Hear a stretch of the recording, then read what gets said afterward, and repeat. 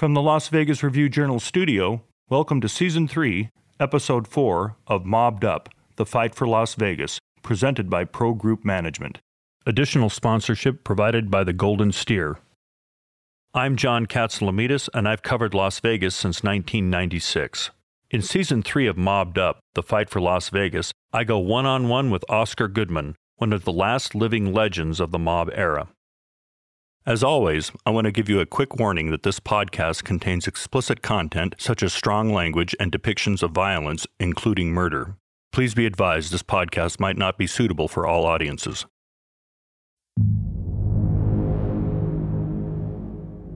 You never become a rat. That's against our religion, let's say. Yeah, nobody wanted rats. Fortunately, back in the time, there was a couple, but not like you see later on, That was a death sentence, if you were a rat, to whoever was. With charges of murder, burglary, and theft of millions of dollars from casinos on the Strip, it's clear that some of the characters we've met this season openly disregarded the rule of law. But among the notorious organized crime associates in Las Vegas history, there was one rule that prevailed above all: silence, especially when questioned by authorities or outsiders. They called it omerta, derived from the Italian word umiltà, or humility. Anyone who broke the code was known as a rat. You might hear words like informant or government witness throughout this episode, but there is a difference. An informant is someone out on the street providing information on their friends. A government witness is someone who has agreed to leave the mob and provides information from their knowledge to law enforcement, often to make a deal for a lesser sentence. Longtime Las Vegas lawyer Oscar Goodman encountered more than a few during his career defending mob associates charged with various crimes. Throughout the years, he's been outspoken about his disdain and distrust of those who get rewarded for helping the government land convictions. To this day, one name gets Oscar riled up more than any other, a man you might already be familiar with if you followed our first season of Mobbed Up: Frank Cullotta. Cullotta made his living burglarizing businesses as part of a group known as the Hole in the Wall Gang. It was formed by Tony Spilotro, a childhood friend of Cullotta's, whom Oscar Goodman represented in court on numerous occasions. Tony Spilotro would say to me, whenever Cullotta would come around, "Stay away from this guy. He's a bad guy. Don't talk to him. He thinks he's a big shot.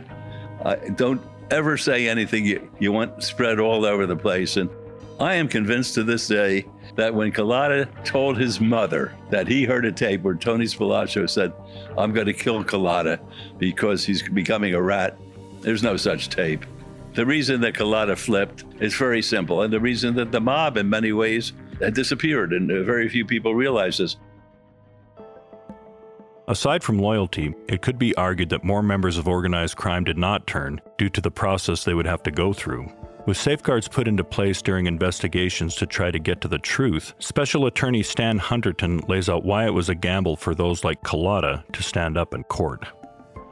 It's important to start with an understanding that there were then and still are now key elements to the investigation and prosecution of organized crime cases.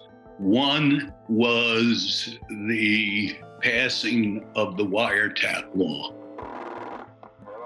The second was the passage in 1970 of the RICO law, Racketeer Influence and Corrupt Organization.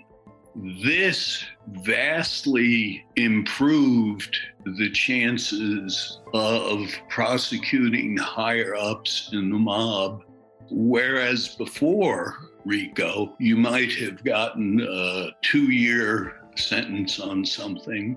Now you might get a 20-year sentence on something, and that'll change your perspective on life. And the third element was the use of insiders or turned witnesses or cooperating witnesses, they were sometimes called, or even if I don't like it, flippers. So you had those three things: the authority to conduct legal electronic surveillance. Second, big increases in potential sentencing. And third, the use of insiders. To understand how Cullotta came to testify against his childhood friend, you have to go back to the late 1970s when he crossed paths with a man named Jerry Listner. Word got out that Listner was going to testify against Spilatro and Cullotta and their operations, so Spilatro tasked Cullotta with killing Listner before that could happen. On October 11, 1979, Cullotta killed Listner in Listner's own home with a .22 caliber handgun, firing about a dozen rounds. Police said there was evidence that Listner had been tortured and that blood began in the garage and went through the entire house, leaving signs of a massive struggle. Listner was found in the swimming pool. Cullotta thought the mess was cleaned up and the Chicago outfit would be pleased, but that wasn't the case. Spilatro had not gotten permission to have Listner killed, as Cullotta originally thought. By 1982, Cullotta and the crew were facing several burglary-related charges. The FBI tried to entice Cullotta to turn on his friends by approaching him with information they gathered on a wiretap. The mob bosses were caught on tape telling Spilatro to clean his dirty laundry. Cullotta knew what that meant, that he was likely next in line to be killed. We have never before heard audio from Frank's time recording the first season of Mobbed Up. I never consider myself an informant. An informant is a person that wears a wire and goes out for self-gratification to make money. I was a witness in trials that I committed the actual robberies. I was able to testify on Tony, how he led us. I didn't wear a wire. I only told what was actually happening. And I was offended and hurt at Tony because he betrayed me. And I know a lot of guys, more than you could ever have in your lifetime, that were friends of mine that were murdered by the Chicago outfit because they were naive and they thought, nah, it ain't my time, they ain't gonna kill me. I could name 39 of them right away. That's when I decided it ain't gonna work. We kill our own kind, and that's what happened.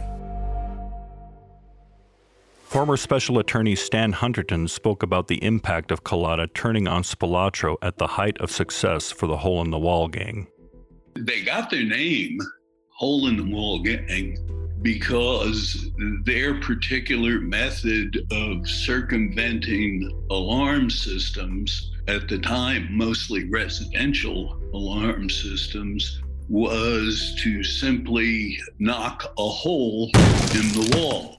If you went through a door or a window, you would probably set off the alarm system.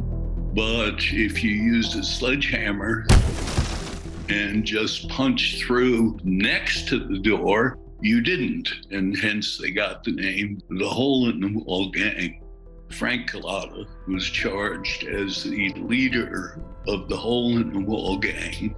And that's when he decided to, in the term that's often used, especially on television, turn state's evidence. He became a government witness.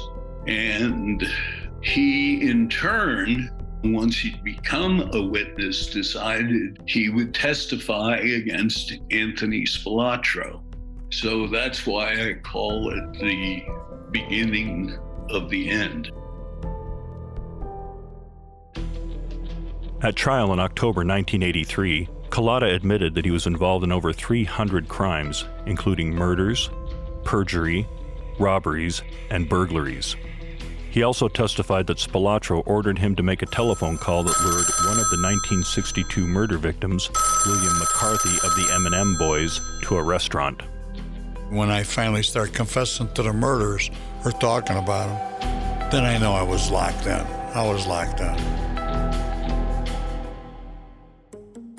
With Cullotta in the clear and all of the evidence mounting against Spilatro, it seemed like this was the end of his reign.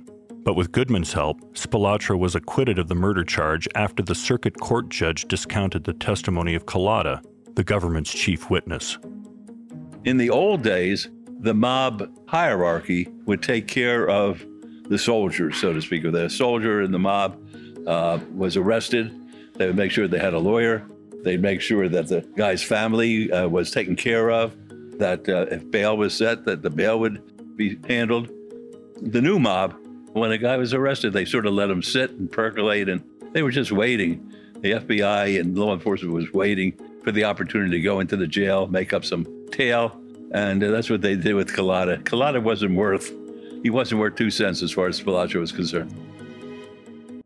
Cullotta was given immunity for his previously uncharged crimes, but was sentenced to 10 years in prison. That was later reduced to 8 years after Cullotta argued he was a valuable witness who provided information that was helping the government, a point that couldn't be argued by local and federal prosecutors. Now, let's be honest. These people, many of them, like Frank Cullotta, were professional criminals most of their lives. So lying wouldn't be that big a deal. And that's not the only thing that goes into the process. They have to get up on the witness stand in an open court and tell their story and make their accusations. And then remember that they're going to be prosecuted by usually very good attorneys. They're going to be cross-examined by people like Oscar. And so, first of all, they're being warned that they can lose their deal unless they tell the truth. Second of all, they have to undergo cross-examination by usually an excellent criminal defense attorney. And third, their testimony has to be believed by a jury. Oscar has been quoted often in interviews saying that of the hundreds of cases he's tried throughout the years, federal prosecutors and FBI agents would distort the facts. He claims they would make deals with people who would get on the witness stand and say whatever they were told to make a deal. The FBI would, when they're chasing the guy, before they put him in the program, they said he's the worst dude who ever lived. Once he goes into the program, they became best friends. I've never been able to figure that one out. It's beyond me. And the judges who would say, oh, he's a bad fella, he's a bad fella. When it came time that they joined the government side, he's a good fella, he's a good fella. And that used to make me sick, because that doesn't get to the truth. Don't go anywhere. Mobbed Up, The Fight for Las Vegas. We'll be right back. Can't get enough of the intrigue, drama, and excitement behind the history of Las Vegas? Live it by dining at the Golden Steer Steakhouse, the oldest steakhouse in Las Vegas and an old haunt of Tony Spilotro's. You know, the guy from the podcast you're listening to. The Golden Steer has been serving up famous and infamous customers since 1958, from mobsters to the Rat Pack, Muhammad Ali to Holly Madison. Enjoy this classic experience in person, or try their world-famous best steaks on earth in the comfort of your own home by ordering today at goldensteerlasvegas.com. Another case took Oscar Goodman back to his hometown in Philadelphia, where he represented Phil Leonetti, also known as Crazy Phil. Leonetti was the underboss of the Philadelphia crime family under his mentor and uncle, Nicky Scarfo. By his early 30s, Leonetti was already a made man and a millionaire. He controlled a lucrative trade of racketeering, illegal gambling, loan sharking, extortion, and skimming from the Atlantic City casinos, among other crimes. Leonetti was a very important fellow as far as the mob was concerned, and he was incarcerated. The first case was the sale of methamphetamine, and I came up with the idea, which I thought was a pretty good idea, that they weren't selling methamphetamine, this group of people, but they were extorting the methamphetamine salespeople in order to give them protection on the streets. And the jury came back with a not guilty, which was huge. Next one, a murder case, and that was federal. And they were all indicted, same group of guys. Actually, they were very nice to me. They were very good guys. Yeah? Oh, yeah, very nice. And they were charged with killing a fellow by the name of Phil Testa, who was the son of, I guess, the underboss in Philadelphia. And then the government pulled a fast one. This is the first time this had ever happened. They took the drug case and the murder case, and they put it together in federal court under a RICO case, racketeer influence, corrupt organization. And we're screaming and yelling double jeopardy. They've already been found not guilty. But there's certain cases the courts just won't do the right thing because they finally got somebody, so they had a second bite at the apple, and they convicted everybody in the case. Leonetti was convicted of a racketeering charge, and it involved his participation in 4 murders, an attempted murder, gambling, and loan sharking. Goodman would go on to argue that Leonetti was entitled to probation and would make a plea that lasted around 45 minutes. The length of Oscar's argument turned out to be the perfect opportunity for Leonetti to make a deal. Before the judge was about to sentence, the government held up their hand to the judge and said, "Your Honor, Mr. Leonetti joined our camp. He became an informant and testified against his uncle, and testified against his mother, and showed them where millions of dollars was, I don't know whether they say buried in the wall, but behind the wallpaper, and they put him in a witness protection program." At that time, Leonetti was the highest-ranking member of the American Mafia to break his blood oath, omerta. He hoped by cooperating with the government he could see his 45-year prison sentence reduced. He was right. His sentence was reduced to 5 years, 5 months, and 5 days as a result of his cooperation to bring down the Philadelphia family, including his Uncle Nicky. As part of his deal, Leonetti would also enter the witness protection program, something Goodman takes issue with. I've always hated the witness protection program because to me it just breeds perjury and spawns lies, and he's probably living a better life than you, Johnny. You have a pretty good life, okay? You don't like the witness protection program? No, I don't, because they don't tell the next door neighbor that this guy, he admitted to 8 murders, and they put him, and they wanted to get his uncle more than anything, so they gave him a pass. The U.S. Marshals Service has protected, relocated, and given new identities to more than 19,000 witnesses and their family members since the program began in 1971. The Witness Protection Program was authorized by the Organized Crime Control Act of 1970 as a valuable tool in the government's battle against organized crime and terrorism. But for Goodman, the idea of former mob associates suddenly being protected by the government seemed ludicrous. Cullotta, he admitted to 4 murders, and he went into the witness protection program. And then something that always amazed me is the FBI would become the handler of somebody who was going into the program. The U.S. Marshals Service provides 24-hour protection to all witnesses while they are in a high-threat environment, including pretrial conferences, trial testimonials, and other court appearances. The entire notion of a high-ranking member of organized crime turning on lifelong friends and a life of crime isn't one that comes easy, according to Stan Hunterton. These people who decide to change sides and testify for the government, they don't just get up on the witness stand and say anything they want, okay? The process involves first, if they're going to make some kind of deal, they're going to answer very difficult questions from prosecutors like myself. And they're going to be told, if they're working with a prosecutor who's doing his job, that if they lie about anything, if they make anything up, if they embellish their stories, they can lose their deal. Now, they've made this deal which is going to change their lives, their families' lives, perhaps put their own life in danger. And the first thing they're told is, okay, the lying's all over. You have to tell us the truth or you risk not getting your deal. That's a significant incentive for them to tell the truth. So those are 3 significant safeguards against the evils, as Oscar would put it, of using turned witnesses. I'm not saying the system's perfect or that no turned witness has ever lied on the witness stand. I'm sure that's happened. I am saying there's another side to that story that's an important part of the process. Jeff Schumacher from the Mob Museum offers his perspective as well. From my standpoint, as a citizen, as someone who's an observer, oftentimes those whistleblowers, right, We celebrate whistleblowers when they're in government and then they come out and expose wrongdoing that is happening. If you're a criminal and then you become a government witness or an informant, then you're helping the cause of justice, as long as you're telling the truth. And that's where Oscar, I think, makes a good point.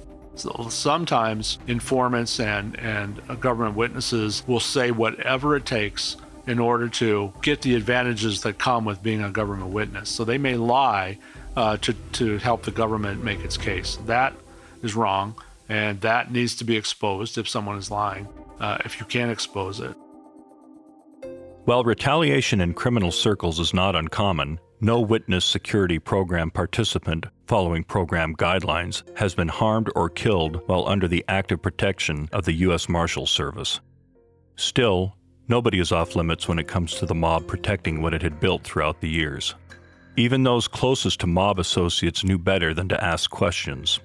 Just ask Meyer Lansky II, whose grandfather, Meyer Lansky, was known as the mob's accountant and was instrumental in the development of the National Crime Syndicate.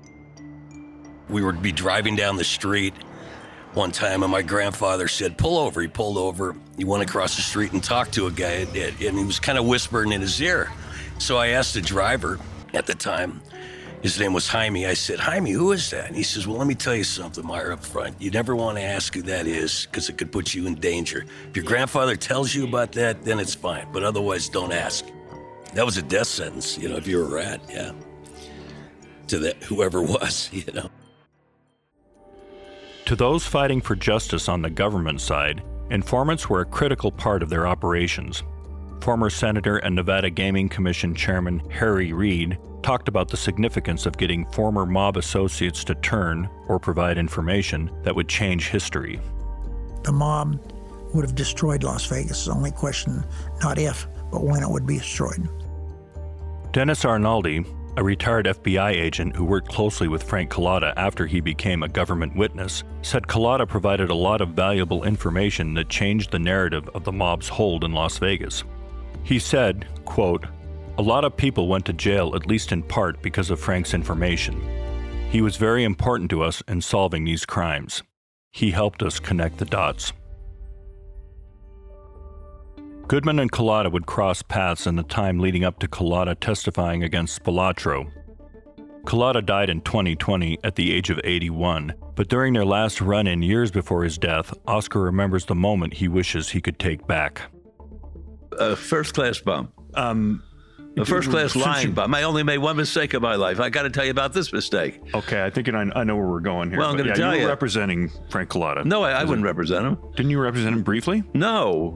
Johnny Mamet, an attorney in town, yes, had his law office on top of mine in the building over on 4th Street. And we had to go to the court, and he brought Cullotta down to my office to show me how nice he looked. Not Johnny. Johnny always looked nice. John, yes. Cullotta. Like John Mamet. And I'm looking at Cullotta. I said, what? You're going to court? You don't even have a tie on? What kind of respect is the judge going to think about you? And he says, I don't know how to. I said, you don't know how to do what? He says, tie a tie. So I took my tie off, and I put it around. I tied it. The only mistake I made is I didn't pull it tighter. The thought of the government going to any lengths to entrap Goodman's clients did not sit well with him. It was just one of the many issues that led to a contentious relationship between Goodman and the FBI. Soon, though, the stakes would be raised, as the FBI set their sights on another person, a man they would at times refer to as a consigliere of the mob, Oscar Goodman himself.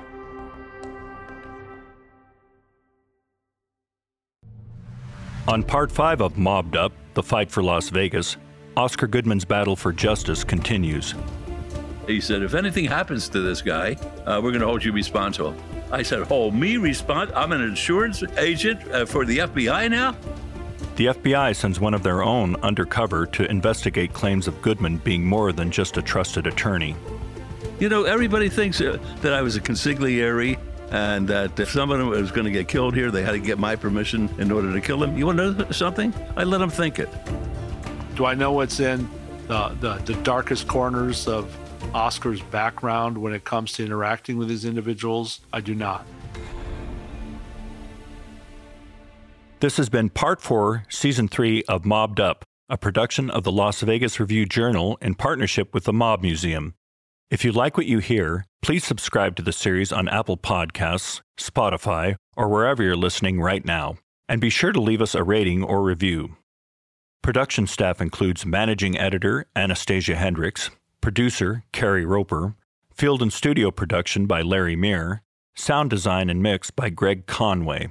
Special thanks to Oscar's Steakhouse in downtown Las Vegas at the Plaza for hosting us on site, and our guests, Stan Hunterton, Meyer Lansky II, Jeff Schumacher, and the audio from Season 1 of Mobbed Up featuring the late Frank Cullotta.